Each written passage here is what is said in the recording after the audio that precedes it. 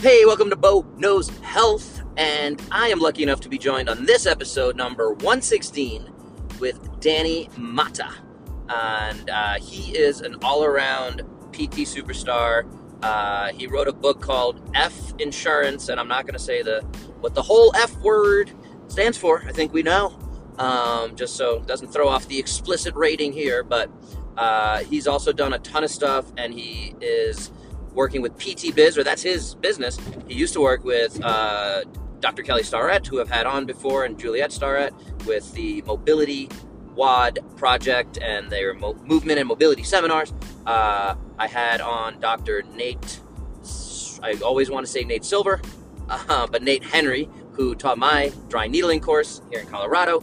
He works with him in the PT Biz game, helping cash-based physical therapists get better at running those businesses and just elevate the field in the organic grassroots kind of way that we're seeing. I've gotten a lot of great insights from him, and I can't wait for you guys to check out this interview. We tried to avoid some of the topics I've heard him talk about on every other podcast that I've heard him on. He has his own great podcast. So without further ado, please go like, share, subscribe, and now to the interview with Danny Mata.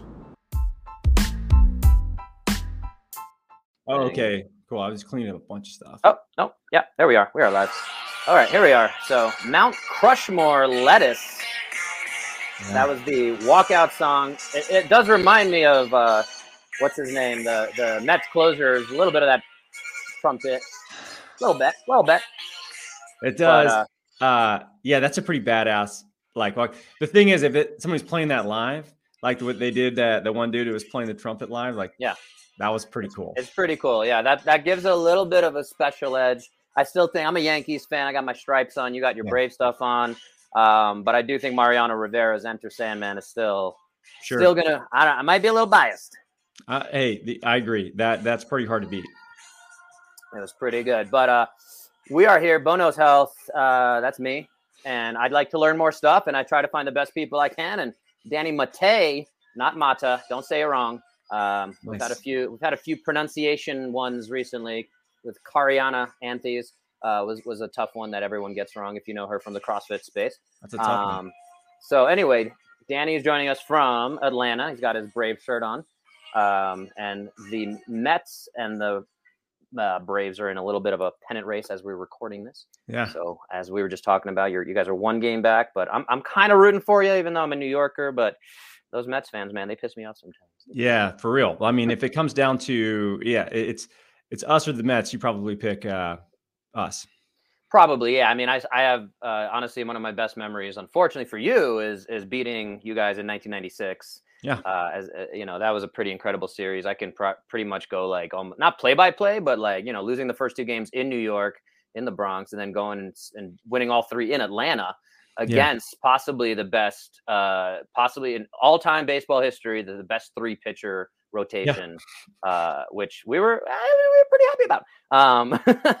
And just watching that Jeter documentary that just came out, I don't know if you can watch that because again, it kind of spends a lot of time. Oh yeah, it spends a lot of time, talking. That's a big part of his rise.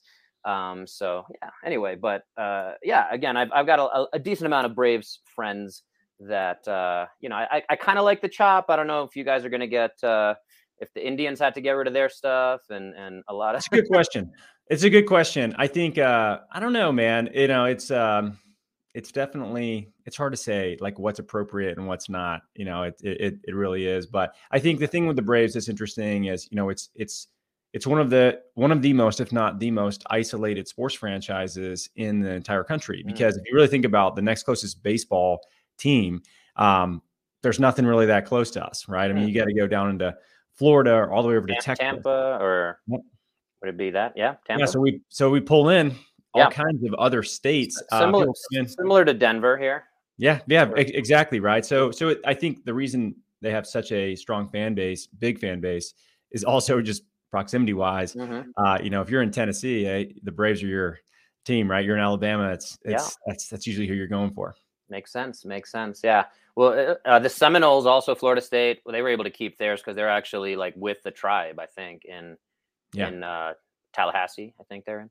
But Yep. yeah, it's been interesting. Syracuse had to get rid of Orange Men. Just they're the orange. The Red Storm, St. John's, just became, I think, the Storm or Red. Hmm. But I don't know. The Commanders and the Guardians, I don't know if I'm going to get used to that anytime soon, but it Right. is what it is. Yeah. Yeah, hopefully there's some progress going on there. But yeah. So back to physical therapy. As much as I can talk sports all day. Appreciate you being out here. For anyone who's not familiar with Danny, this is his special book. And as we were just talking about parental advisory, he's had to redo the version. This is from 2019. I believe I was one of the first 100 people to get that book. Awesome. I'd like to think. I remember seeing it. I was like, yes, we need more of this. And so, I definitely helped to put, I think, the curse word on there. But yes, I can understand how that's not helping Amazon algorithms and all that stuff and their regulations. But I will say this, right? When I wrote the book, I wanted it to look like a 90s CD your parents didn't want you buying. Right.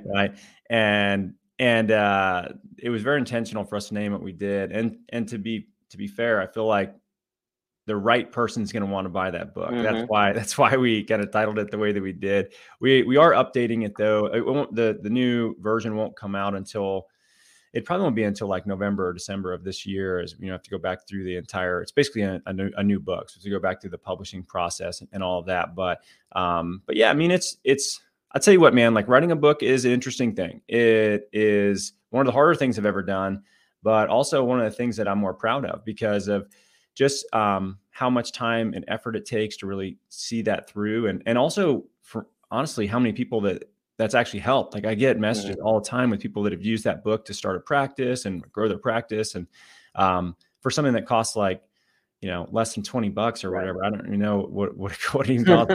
It's I mean, and the amount of information you can get from that's organized is just the ROI, if you do it, is pretty massive. Totally. Yeah. My wife just published her first book and I feel like I need to live up. It's about sexual health. She's a sex and relationship therapist for listeners. They probably know that one. And if you're doing a new version of this, by the way, when I read books, I take little notes on little errors that I find. So if you need a little copy editing, I do have only two, which is surprising for a whole book. Yeah. We shouldn't have that because we have an editor, honestly, yeah, my wife went through that too. Cause I was starting to read her book and I was like, hey, this is wrong. And she's like, what? And she literally was able to look at what she sent to the editor. And it did not have that mistake. And for whatever reason, because of I don't know how that happens. And maybe it's the editor, and again, I don't want to throw anyone under the bus, but yeah. Stuff does happen. And sometimes there's been textbooks and we're both physical therapists. So there was definitely stuff when I was in school. I picked this habit up when I was reading boring textbooks that I had no other interest in. And it was just I have to read this to pass a test. And I was just noticing some errors here. I would literally reach out to some of the companies and one or two of them were like, oh, thank you for pointing that out. You just saved us a bunch of editing issues. So here's a free new copy of the newest textbook, which maybe I was able to resell. I don't know. But anyway, but yeah, exciting. You guys are coming out with the new thing. And yeah, the bigger thing I want to shout out for anyone not familiar with Danny and this cash-based thing that we talk about. And again, I had one of his classmates who now works with you, Nate Henry, who is based out of Colorado Springs here and a military guy as well. And Danny's a military guy. And I've had a lot of military people on the show. I was looking back and I was like, wow, I've had a lot from, and you also worked with Teresa Larson through the mobility. She's the best. Yeah. And she's Coloradan now. She's about 6 hours away from me though, down in Durango, but we did meet up. She was passing through here doing some FBI training course in just outside of Denver, West Denver. And we went for a little hike and caught up. So yeah, she's awesome. So I've had a bunch of military folks on here. I always want to appreciate the service and something I would have probably done at some point, but just never found my way there. Not that, that's a whole thing.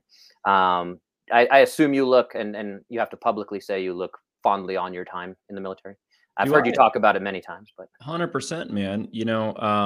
It's interesting. There's a lot of us in the physical therapy community, I would say, just because the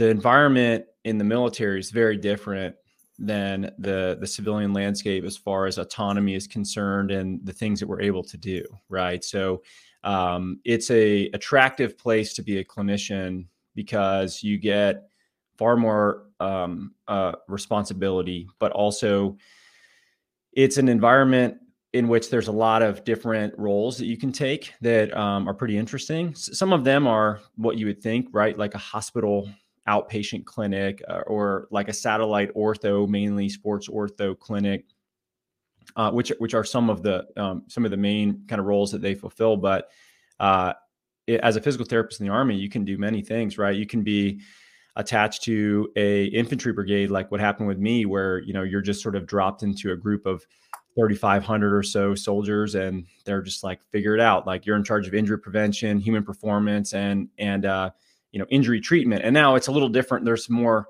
resources around that job than whenever I took it, because it was just a pretty new position. But you can get, set up into research roles. You can go and get your PhD and you can teach at Baylor. You can do research for the Army on injury prevention, biomechanics. Like, the amount of information and the amount of things I got exposed to, even on the side of like amputee rehab. Like, think about this, like high level return to sport amputee rehab. That's not that common in a civilian setting. Like, I don't really know too many people that have kind of gone that path. Mm-hmm. But for me, being able to see that and be able to be a part of collecting research on that and like, helping people get back to running after they've lost a leg, like, it's just, there's a lot of cool things you can do. And there's a lot of just options within the military. So I think you see a lot of people that gravitate towards that. And the other thing I think that happens is we have so much responsibility early on that it's not really intimidating for us to take on leadership positions when we get out. Mm-hmm. We feel very competent with our skill set. We feel very confident in a leadership role. So I think you see a lot of military guys and men and women that come out of the service area within the military that do well within private sector because of some of these other intangible, skills. And it's, to date, the most fun job I've had as a physical therapist, hands down, was when I was in the Army. Nice. Yeah. And it's two things come out of that for me is one, just moving to Colorado, having previously practiced in New York and California, two of the more restrictive practice law states. So I couldn't dry needle. I couldn't order imaging. I couldn't order blood work. I can do all of that here, which is similar to the military. That's very similar. Mm-hmm. Yeah. So a lot more autonomy, as you're talking about, and responsibility as well. And I do think the imaging ability radiographs is getting spread out through more states. Another military guy, if you know him, Lance Mabry, I believe, I've had him on here. He's a big advocate for getting imaging for physical therapists and making sure they're utilizing it properly and really being clear about, there's myths, I would say, about overutilization versus underutilization and proper utilization. So it's an interesting thing. And I don't know if you found that or within the military, if that's something that they would release of, I assume, because of the nature of the busyness and just everything going on, it's probably being pretty accurately utilized, I would imagine. Well, I mean, so I think to your point, like it's a very useful tool, but the difference, I think, for the military is we get a lot of training on primary care aspects of being a clinician, because in many settings we may be, let's say we're in a deployed environment, or we're in an environment, we're in a training environment or something, it's just like us and a PA typically and some medics. So a brigade surgeon, you only have one. So there's one surgeon, there's one physical therapist, there's one behavioral health guy. At least this is how it was set up whenever I was there, right? And then you had a PA per battalion. So that's like per 600 people or so. Mm-hmm. And then you have medics that sort of trickle down from there. Mm-hmm. But I think the education component of what imaging do you need, as well as we are not radiologists. Mm-hmm. So, if we are looking at something, it should be, we need to also know what we don't know. I think that's just as important. And understanding the continuum of where people flow up and down, I think the military does probably the best job that I've seen with that. And one of the best examples would be like a troop medical clinic, right? So if you go to a troop medical clinic, it's basically like a very small hospital, and they have like physical therapies over here, behavioral health's over here. You got your primary cares over here. You have all these these providers that are almost in this like wheel. And in the center, you have the administrative providers that are putting people into the right places, along with medics. But it was very easy for us to say like, oh, okay. Like I had a guy that came in with a testicular torsion one time, and I go, all right, bro, this isn't in my wheelhouse. We're going to walk over to the PA. I'm going to walk you across the hallway, and I'm going to knock on his door. I'm going to say, hey, here's what I got right now. This is a priority for you to take a look at. And so we can have that continuum, and they can walk somebody over to me because like, I don't know, this guy showed up at my office, but he's got an ankle sprain. Like he needs to be over here with you. So we all had like our own unique sort of knowledge base, depth of knowledge, but a gray area that we all kind of lived within, that we knew where they needed to go somewhere else. And there were no egos, and there was no reimbursement involved. That's the other thing, right? So you have this sort of, it's just utopia, I guess, in a way of socialized medicine, which has its benefits and its negatives for sure. But in those scenarios, it's just like, we're just all trying to do our job. Don't really care, volume, whatever. So I think there's some benefit to that, but the true benefit is understanding and having a healthy respect for the fact that things can come and show up as symptoms that are musculoskeletal that are not actually musculoskeletal. And you need to know where your skill set limitations are to be able to effectively utilize things like imaging and blood work. And, so I think along with that needs to come a lot of training, frankly, that I don't think that a lot of civilian schools really train anybody on because they don't have any need for it. Yeah. And I'd like to say I've done a ton of training on all those things and how to utilize that. And it's a system I believed in. And again, being able to see the military system from afar, I'm always surprised that we can't use that example. Right. As I realize it's out of necessity, and maybe the outcome metrics aren't there that we need, but like, it seems like it's going to decrease utilization of the entire medical system. It's going to save money. It's going to save the client, the patient, all sorts of stuff. So I do think there's tons to be learned there. And so I appreciate you sharing all that with us. And I'll highlight on your podcast, the PT Entrepreneur podcast. Is that the title? I want to get that right. Yeah. PT Entrepreneur podcast. Entrepreneur, as I think I've heard you allude to a few times, it's very difficult to spell. No matter how smart you are, or say entrepreneur. But you recently talked about calling yourself a human body consultant, or we should all be human body consultants. And that's something I just want to, again, anyone who's listened to my episodes, I've always kind of grappled. I've used the term health quarterback, where I can say, hey, like that, yeah, you're a woman, you have you have back pain, like you need to go see a pelvic health PT. Again, as a student, I was like, I should learn to do that, but that's going to lead to trouble in many different ways. Yeah. I see what's coming, but at the same time, I was like, that's very necessary. I'm happy to refer out for that. I'm happy to say, hey, go do this blood work, go check out with this functional medicine doc. I do some nutritional stuff and all that, but yeah, health quarterback. The other term I've used is physical retirement specialist. And again, that doesn't seem to resonate, but your story was interesting because it was a patient who actually said, hey, you are a human body consultant. Like that's what you do. That's who you are. And I did have on the podcast, they work with special warfare, I believe, and they're human performance specialists. So I think that's a term used in the military, is human performance. Right. And is that something I'm always curious why that also hasn't made it into kind of mainstream. And I feel weird using that if it's like a military thing. So I don't know your experience with that term. Yeah. And for me, what you're referencing with the idea of like being a human body consultant, really, it came from just not really knowing how to tell people what I did, and explain it in a way that would make sense to them. And yeah, for me, I was at the time I was working for Kelly Starrett's group, and I was the tactical director for Mobility WOD, which is Ready State now. So I was actually at a small base that's close to Fort Bragg, teaching a course for Air Force PJs. And Air Force PJs have, like, people don't know what the hell they are.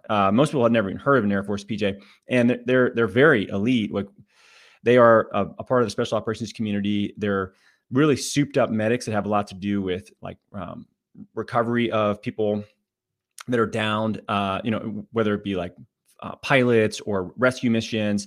But they have very, very high level medical training as well. So they're this unique combination. And I was I had this guy explaining how he was frustrated about, like, his family didn't really know what he did. It's like hard to, like, everybody's heard of like a Navy SEAL, right? And they're like, oh, cool, that's awesome. But if you say Air Force PJ, they're like, what the hell is that? And so you run around in your pajamas, right? Exactly. Yeah, PJ. Exactly. Like, just doesn't sound as cool. So, and I was like, man, I'm having the same problem. And so he told me, he was like, dude, you're a human body consultant. It's that simple. Like, you're over here talking to us about, because I'm there talking about sleep. I'm talking to them about stress management. I'm talking about, just basic stuff with like nutrition, mainly there to talk about movement and how to be more efficient with that. And I think as a profession, maybe not everybody falls in this, but I think you do. And the way you treat and the way many people like you and I would treat with this well-rounded sort of approach of wanting to check these variables for. Would you use the term holistic? Yeah, sure. I mean, like, that never really resonated with me. When I think holistic, I think somebody like holding a crystal in their hand, right? And like not to say, hey, maybe you're into crystals. I don't know, but like for me, I just always it's a thing here in Boulder. No, I believe it. Yeah. So, but for me, dude, that just never really resonated with me. And I just just my approach is just a lot more. I enjoy the evidence side of things. I like having conversations about human performance and how those can blend across a spectrum for somebody that maybe is just trying to be a healthy parent and keep with their kids or somebody that's legitimately in a special operations community that's trying to prolong their career or make sure when they're done with their career, they're able to enjoy their life afterward, which a lot of these guys carry a shitload of scars, just physical, mental problems that come out of those environments. And because they've done crazy shit for a long period of time. So, I've always just sort of gravitated towards trying to educate people and consult with people instead of like, hey, come so I can fix you. I come here every week so I can fix you. It's like, hey, I'm going to help upgrade your own knowledge base in these areas because that's not what you do for a living, right? And we don't need to go super deep everywhere. We got to do the 80-20 principle and give you the information that is most pertinent to the things that you're trying to improve. Right. And so that's where that comes from. And I think there's a lot of us out there, a lot more than there used to be. And I hope that there's more and more because I really do think that that's one of the keys to long-term health is for people to have the right relationship with the right person that can educate them when they're ready to learn, when they're ready to make a change. Yeah. And that's been one of my frustrations with our profession and I've talked to, kind of traditional physical therapy clinics, even some cash-based ones where I was like, hey, I can offer, I don't want to take your patients. I want to offer more value. And this is something I go into CrossFits as well. And that kind of thing of saying, hey, I can help your guys be healthier longer and not miss as much time. So they can, right. That's the sales pitch, right? That's the outcome. That's the value we're bringing. And so it's still frustrating to me. There's still, I think, a big scarcity mindset because there's, most physical therapists are not millionaires. Even if they have a really successful business, it's still a struggle. So there's definitely, again, this is where that utopian model you're talking about, that multidisciplinary approach, is awesome to see when it does exist and when it works well. But again, I've gone into places and say, hey, like, let me just offer nutrition to your guy going through ACL rehab. Like, wouldn't it make sense for during that 12-week phase of rehab that they actually eat better? And you don't just give them like a pamphlet and you have someone working with them. And if they're willing to pay whatever it is, $300 on top of that, like they're probably getting more value than that. So that's been the sleazy car salesman spiel, as Rob Wolf likes to say. But and it's been weird as a profession. I think we not just us as a profession, but that is something I want to ask about, as you kind of alluded to. What working with PT Biz, right? You guys just had 200 clinicians representing at least 200 practices a weekend or two ago, right? Last week. Yeah, and that's people who actually came out and and believe in this thing and are spending money to be there. And so I guess, do you think we're at 1% of the American physical therapists that are kind of in this more evolved model, we want to call it, outside of insurance, or would you estimate somewhere like that, 1%? So it's a great question because, so we, that the group that we had, that's only people that we work with in, on an annual basis within our mastermind. So if we think about it, right, let's call it 200 businesses. There's no way that we work with, anywhere near even, I don't even think we work with anywhere near 10% of active businesses that are out there. Like that would be very, very hard to do, as far as these cash and hybrid practices are concerned. So when I think about it in terms of how many people are probably actively doing this, for me, I think it's probably somewhere around like 5,000 to 6,000, active clinicians that are in the U.S. that are functioning in this model. But I would say 2 years ago, it was probably half that. Yeah. And COVID really enhanced that need.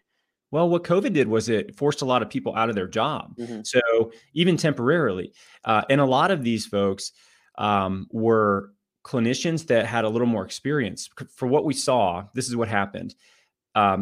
A junior clinician, someone with 1 day of experience, under their belt, gets reimbursed the same as somebody that is residency trained with an OCS that's got 7 years of experience and is a really great clinician. But they're more expensive to pay because they are, they have more experience. But insurance doesn't care. They reimburse you the same, and the only way they can become more valuable is if they can see far more volume, and they're just more efficient, right?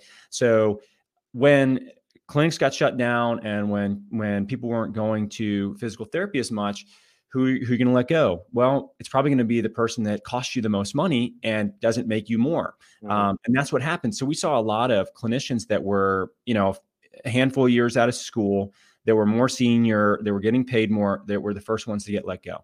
And talk about a real kick in the nuts, man. I mean, you spent your career trying to become a great clinician and you get let go because you cost more than somebody else, and insurance doesn't reimburse you anymore. So what happened was we saw this sort of like exodus unintentionally of people that then they had time and unemployment on their hands.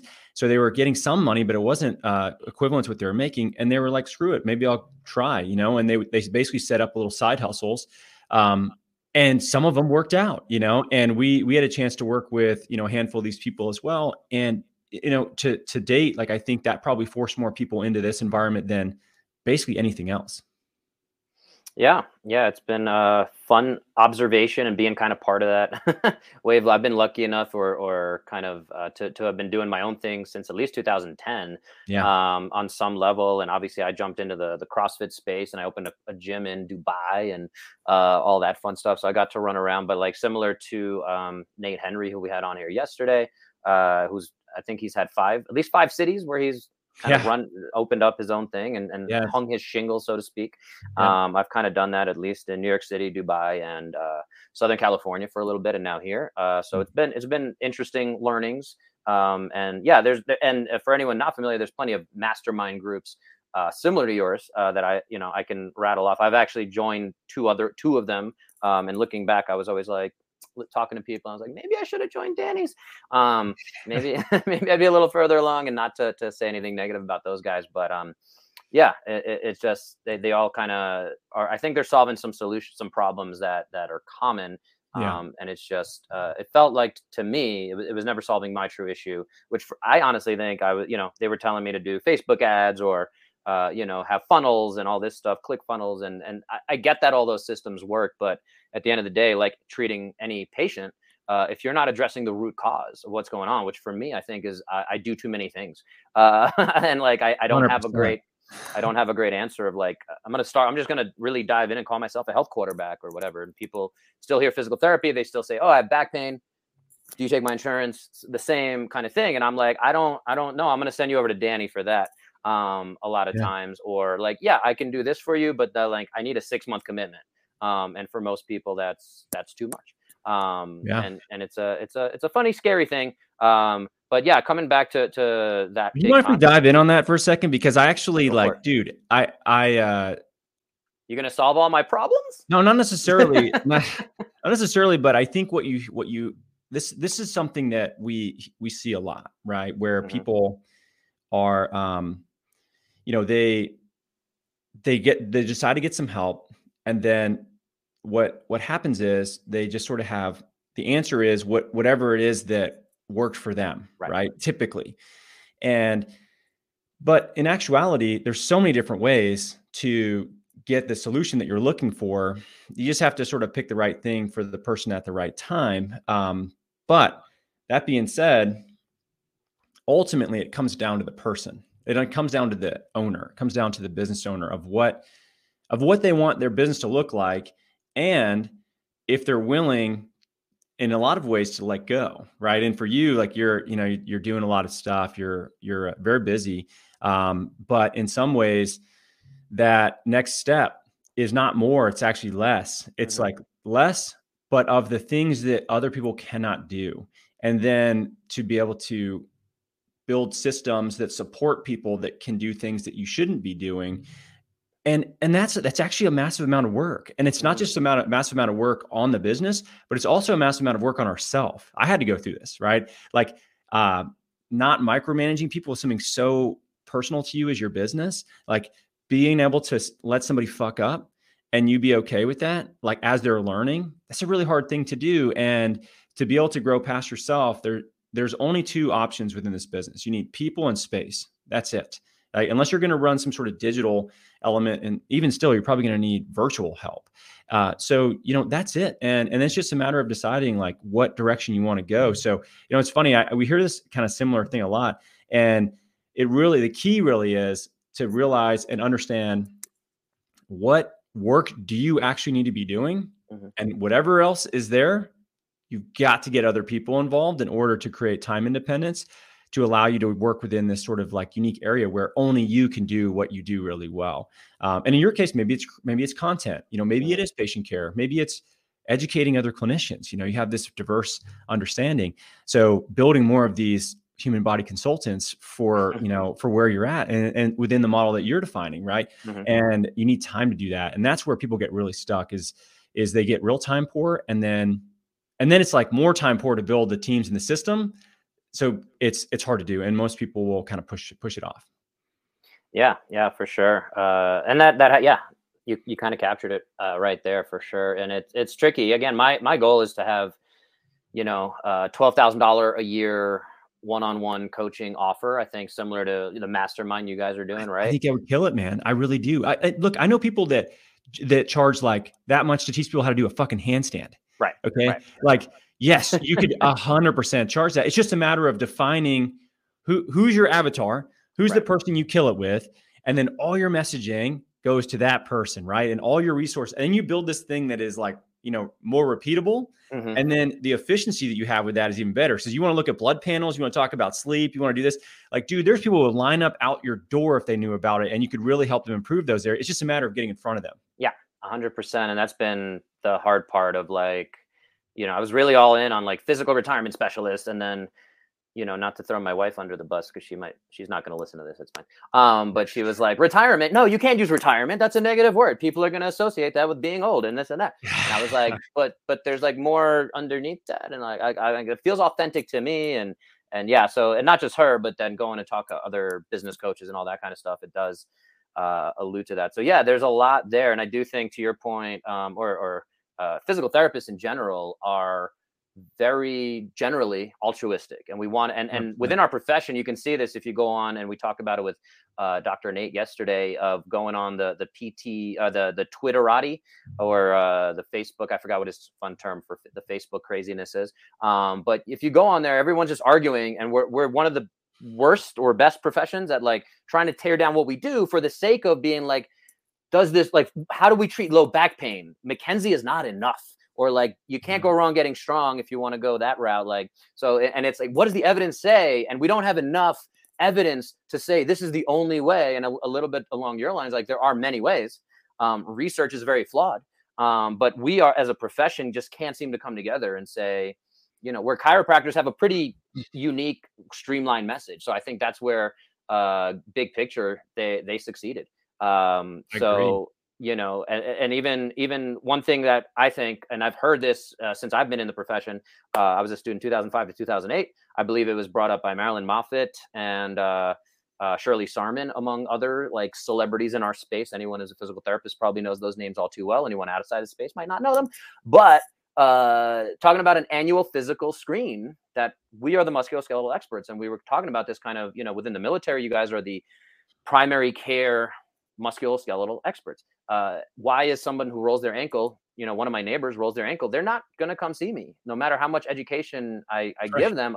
I mean, I got to eventually overcome that, but physical therapy is not thought of as, I rolled my ankle or hurt my back, I need to go see a physical therapist. Like, there's just 5 different layers. And there's been plenty of research studies that show this, that unfortunately with low back pain, and Evidence in Motion is a group. And I know I did a webinar with them relatively recently where they talked about the fact that for low back pain, general population, I think it was like 1,000 people get surveyed, and physical therapists were 5th in who to go see for low back pain. 5th. Yeah. That's kind of crazy.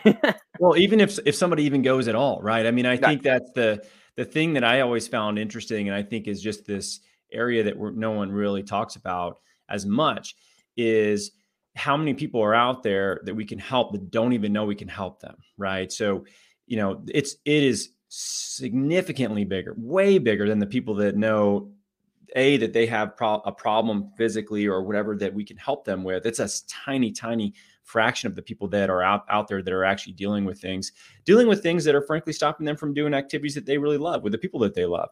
So like they would want to get better. They would want to improve if they even knew that someone could help them, and that like our profession was one of those professions that could actually help them. So I think it's more of a marketing problem. And I agree with you. I think we have done, here's what we're really good at. Okay.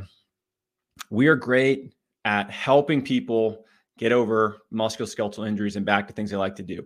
We're also great at talking shit about each other. We're great. We're great at yelling at each other about what RCT says. My RCT says this and yours says this, and you don't know what you're talking about because my, school of thought is this and yours is this.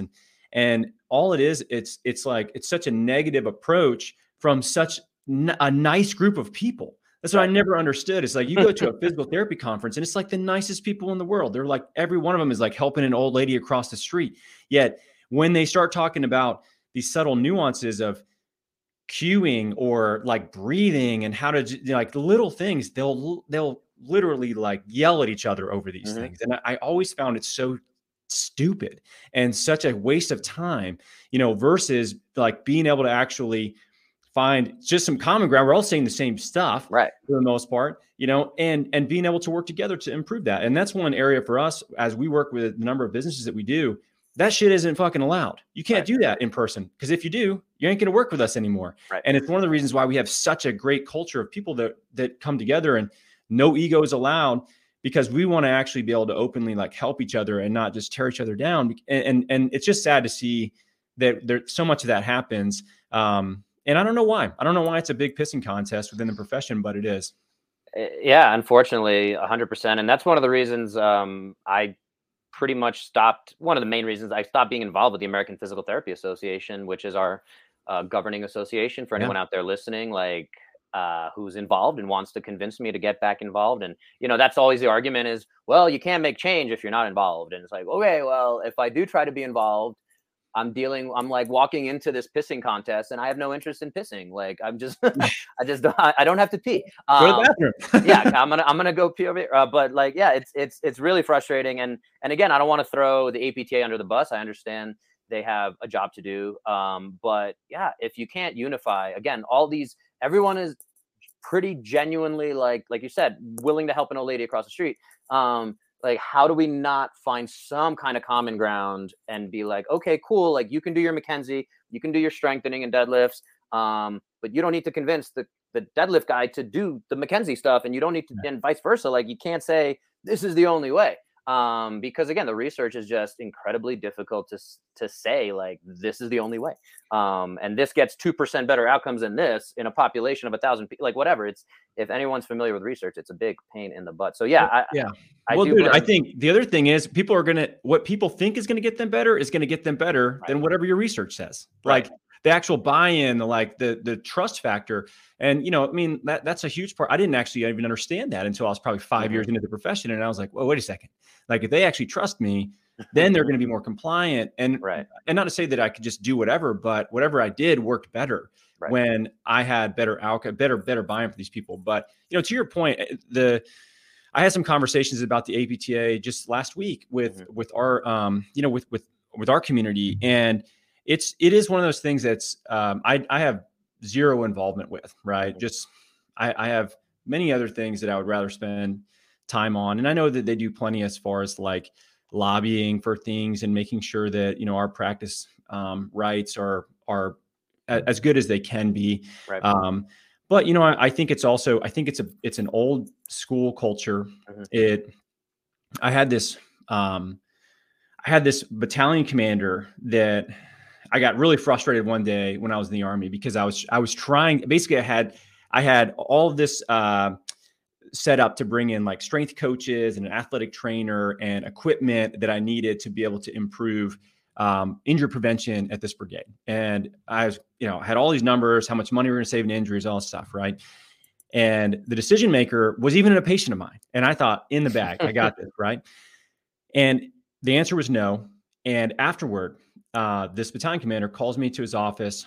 Now he's like, hey, we need to talk. Like, because obviously I'm mad. Like, I'm pretty angry about this because I'm just like, I don't understand. Like, this is what we need to do. And he goes, look, Captain Matea, he goes, the Army's a big ship. It turns really slowly. And what you're trying to do, we'll probably get there, but right now it's just not going to happen. And I just remember thinking, like, I just don't want to be on this ship. Like, this ship isn't where I want to be. It's not nimble. I can't make change. And at APTA, I think, is very similar. It's a very, it's an old school system. It's a bigger established organization. They make change slower, and there's benefits and there's negatives to that. But I think people like us can get frustrated with it because we just see opportunity in other things, and we maybe are a little bit of an outlier in comparison to the rest of the profession. But I wouldn't say that it's like, something that I spend a lot of time on. I don't really look at our organization as like, man, they're killing it for us. Because if they were, why would they not be promoting our profession for what they are as a whole? Why would they? I mean, I would love to see where the money goes. Like, what do you spend money on, and what would actually help the profession if people better understood what we were doing, and with some sort of education, at a big scale, which would be really hard. So obviously, I'm standing here in my basement coming up with solutions that are very hard. So I fully understand, but I just feel like I have seen those conversations on at least Twitter, and people putting out like the salaries of the that those are all whatever available to the public of where some of that money goes. And one of the biggest things that, honestly, when I was like getting back and considering and having some of these conversations, I believe it was right before pandemic 2019 or so, where I don't know what it was, I don't know how much it cost at the end of the day, but they had an opportunity to put signs, APTA advertising, in Times Square, probably the biggest advertising space in the world. And I'm sure you can guess what was up there on the signs. What did it say? I have no idea. I don't remember exactly. No, but like, what would the image be that the APTA would? Me, you know what I would do? I would do like some Apple style, like emotionally driven marketing, right? Like I would have, the in a video, the story of like, I don't know, somebody that's like 50 that has a back injury, and then they're like struggling through it, and they are working on the right things, and then they like pick up their grandkid and they cry or something like that. Like, if you did that and it was like, go see your physical therapist, right? We would have more people that would come see us, but we don't. There was literally a great video like that. I don't even remember what they were advertising, but it was like a guy was in his like his 70s, and he had to pick up his like grandson, and he started like training. You see him in the garage, not quite Rocky style, but picking up a kettlebell. I've seen this. Yeah. I forgot what it was for though. I think you remember, like, that was a great. Yeah, it definitely was like, oh my God, this is perfect. But yeah, it was not physical therapy. But no, for the Times Square one, it was literally photos of someone in parallel bars, again, rehabilitating, and the physical therapist standing next to them guarding. And yeah, again, it was frustrating for me. And again, that kind of opportunity, and who is that for? Is the person walking by is like, oh yeah, next time I break my hip, like I'll check in with my like we already have that market. We got the hip replacement market, right? We got that locked down. I think you and I, though, we get frustrated because the people that we work with would never go to an environment like that. Right. Never. Right. They would, in fact, if they showed up, they'd be like, I'm out of here. This isn't the right place for me. Right. And so, there's this group of people that are like middle-aged, that are active, that are actively looking to reinvest in their health, because it's the first generation where like exercise is kind of normal. Like my parents, not so much, right? My dad exercised because he was in the Army. That's it. Like, it wasn't like he grew up doing that. And, but people that are between like 30 and 50 right now, they absolutely, like, that's a part of their lifestyle in a lot of ways. They know it's good for us. They know we should be, eating better, like many things. And those people, there's a massive group of them that they just don't feel like a clinic like that fits them. They're not getting the type of information that they need. They're not getting the type of individualization that they need. And so where do they go, right? Like, typically they find a trainer, they find a coach, they find somebody that's going to kind of fill that need. Whereas, for us, we have this unique skill set to understand why are you in pain, how to get you out of pain, but then also how to get you to a point, at least for you and I, where you're focusing on improving and moving towards the goals that you want, and to start to integrate with strength coaches that then we can make these really great handoffs with and work symbiotically. I think that's the key. But a lot of people don't want to do that because they have their little territory and they're like, no, these are my people. Like, you stay away from my people. And then we start to get, back into this sort of tribal approach again. So I think there's a lot of issues with it, and this is one of the reasons why for me, I would prefer to focus on the people we can directly help and help them with their businesses. Because even last year, we collect all the data on this, just the businesses we worked with within our mastermind, we had 45,000 new patients that came through our businesses last year that we worked with. Like, that's 45,000 people that weren't going to a regular physical therapy practice. They just weren't, so we're not taking anything from that. If anything, we're building it up. Mm-hmm. Yeah. And I just had your forward writer and former, I guess, boss, Kelly Starrett, and his wife, Juliet, on. And I kind of posed that question to them of, is there hope for this whole crazy fitness healthcare space? Because they're definitely leaders in the space. And Sure. I kind of, my thought was like, we need a Jack LaLanne to step up. We need whoever. Kelly could be that guy. Yeah. And, he's definitely leading by example for sure. But I was actually a little surprised by their response. And it sounds like exactly what you're alluding to, of the fact that their response was, we need nodes. So like what they do in their neighborhood is they'll get, hey guys, we're doing this fitness thing. You know who we are. You trust us. Like, join us for some squats and some push-ups and whatever, and some kettlebell swings and some deadlifts. So the node concept is great. And again, I think that's what it's going to come down to. We call it like a grassroots approach, I think, is the other way to think of it. And, I think that's where, and I know you have some time in the CrossFit space, obviously. And that's where I love that grassroots growth that I saw when I joined or found CrossFit in 2010. And there definitely was that kind of like percolating. And to your point about physical therapists, again, there used to be in CrossFit, we called an asshole filter, because back in the day, you didn't just show up and have kind of prima donnas. Like the gym, the CrossFit I joined was in New York City. It's called CrossFit Gotham. I think they moved up to Westchester at some point, but it was in the church of a basement. They only had class at 5, 6, 7 a.m. If you were there for the 5 a.m., which I had to be because I was working a normal like 8 to 6 job or whatever, seeing 60 patients a day. I had to go and pull, and whoever was there for the 5 a.m. had to go and pull the equipment out of the closet because it was in a basketball court, and we had to set up the pull-up bar and everything. So like that was the grassroots fight club, whatever, that was like gritty. And you're not going to have people who aren't good people participating in that. You're not going to have someone who's not lending a hand. So it definitely had that filter in there. So it's interesting to your point. And again, I went on a little bit of a ramble there, but yeah, the other thing I'll steal from Kelly is it's up to us, and again, I as much as we can talk about the APTA and what they're doing right or wrong, I do think it's exactly what you're doing and highlighting people like you. Hopefully I'm doing some of the right stuff too, and can push my concept out to the world. And really, again, I've had chiropractors on here, acupuncturists, all that good stuff, trying to really bridge those gaps. And yeah, it's up to us is unfortunately the concept. I also had Rob Wolf on here, and a lot of people know him, and recently all these episodes within like last 10, 15 episodes. So I've had a pretty good run. Happy. I hope you guys go back and check those out. But yeah, Rob talked about, moving to Montana, and being like, able to make some change in these smaller communities. But you got to show up and you got to communicate. But the more of a small community you have, I think the more power and impact you can have. And it's worth the fight when it's your kids on the line, and all that stuff. That's the last question I want to leave you with, because I want to be respectful of your time. So I have a kid on the way, November 8th, due date. And you have two kiddos. So yeah, what can you give me? I know we're all just trying our best, but what's your best fatherly advice? We got a boy coming, so.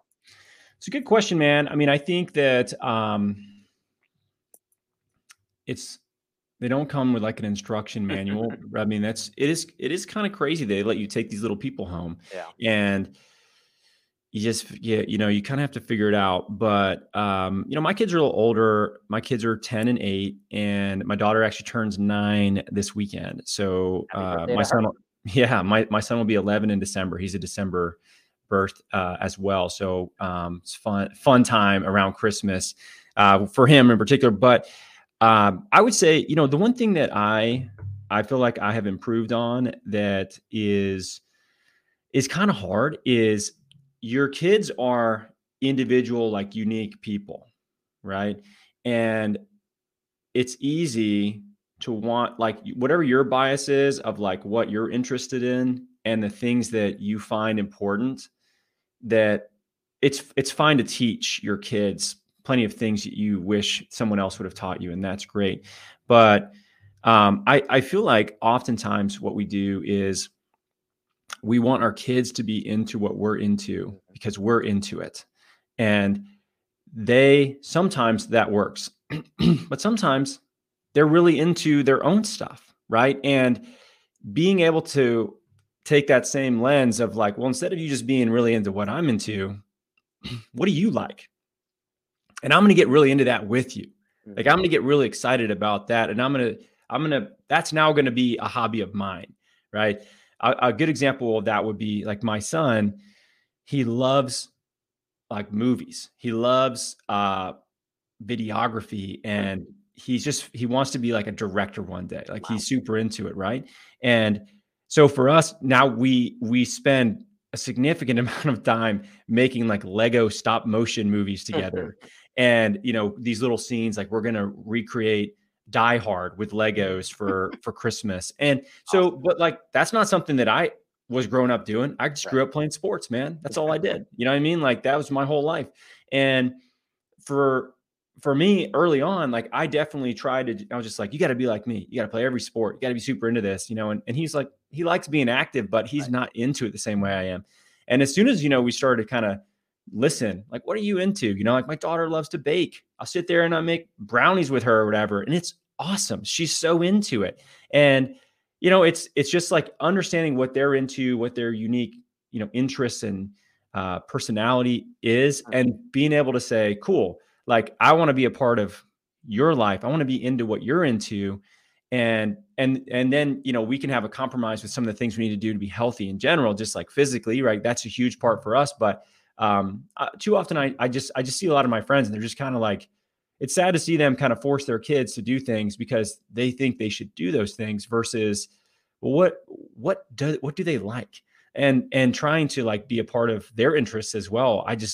I've found that very, very fun, and it's helped my relationship with my kids a ton by meeting them at where they want to go, not always just like, hey, this is what you do, this is why, and not letting them be an individual person at the same time. For whatever it's worth, that's sort of for me a big lesson that I've learned over the last few years that I feel like has just helped me just be a better parent, honestly.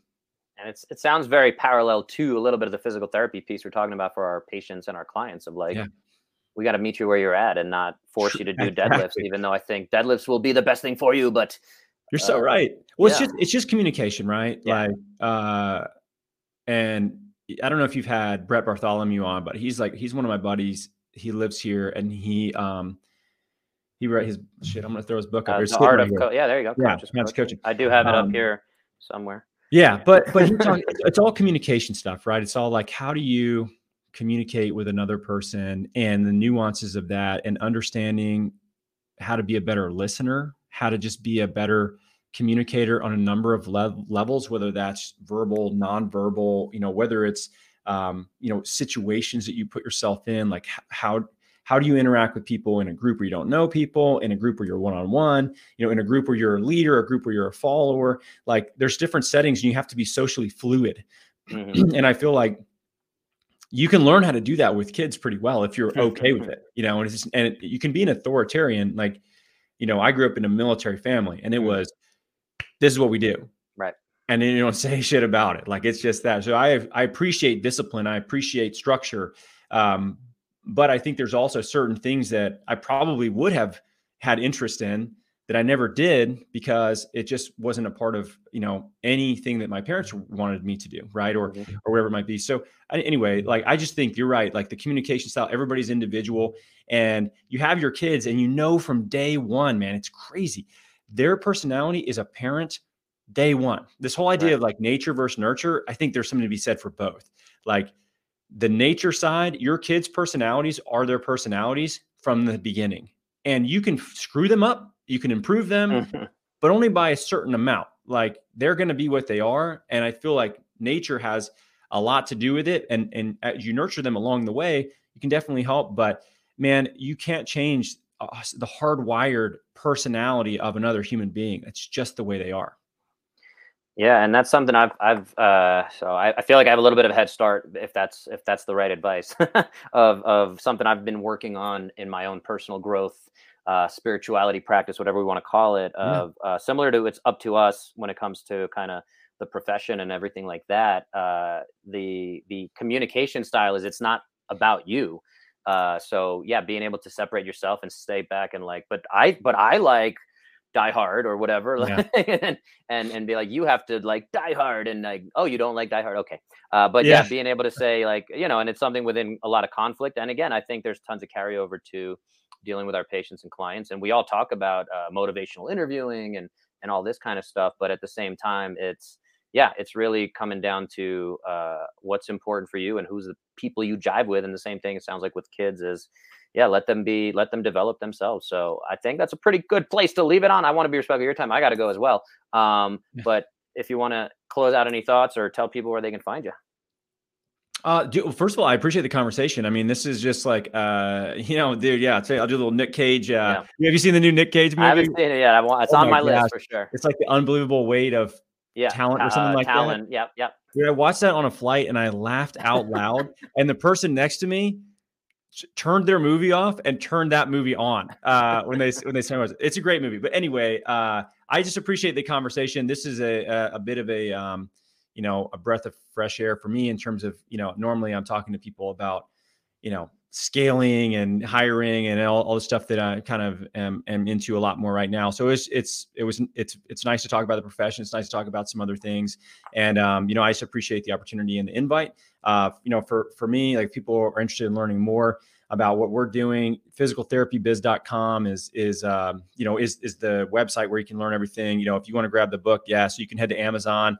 The name of the book is Fuck Insurance. We are updating it, like I said, and the working title isn't. We're not quite there yet. We'll have it all done probably by the end of the year. And but yeah, it's a great book if you're looking to start a cash practice. And if you're on Instagram, I'm on there occasionally. I'm trying to be a little more active and engage with people, but it's just Danny Mattei PT. Pretty easy to find. And if you reach out to me, I try to answer everybody. Awesome. Yeah. That's how I booked you. That is right. That's true. I was like, hey, you want to come on my podcast? Here we are. So appreciate you being on here. Hope folks got at least 1% better. I know I did. I got a lot out of the book as well. I didn't really acknowledge that. It was an awesome book. I'm sure you're getting hit a little bit with the cuss word on there in terms of your algorithm, but I'll try to help out wherever I can in that regard. And guys, if you got something out of this, share it with somebody in the physical therapy space. Consumer might benefit from this if someone was thinking about, again, their next musculoskeletal injury, if they're an active person, all those different things I think can benefit from this conversation, hopefully.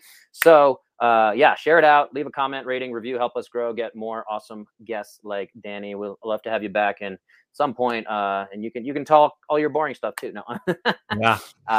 And good luck to your Braves. I do hope if they face the Dodgers, the Braves win that one. And if we have a rematch of the 1996 World Series, you obviously know where I'll be rooting, but for Judge to hit 10 more homers there.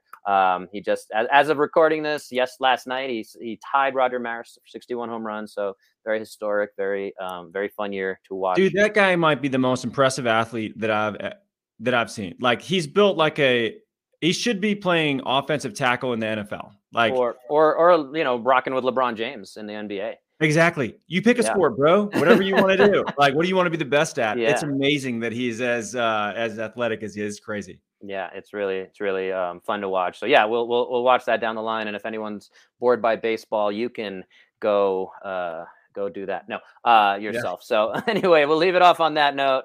And thank you again, Danny, for being on. And guys, go check him out.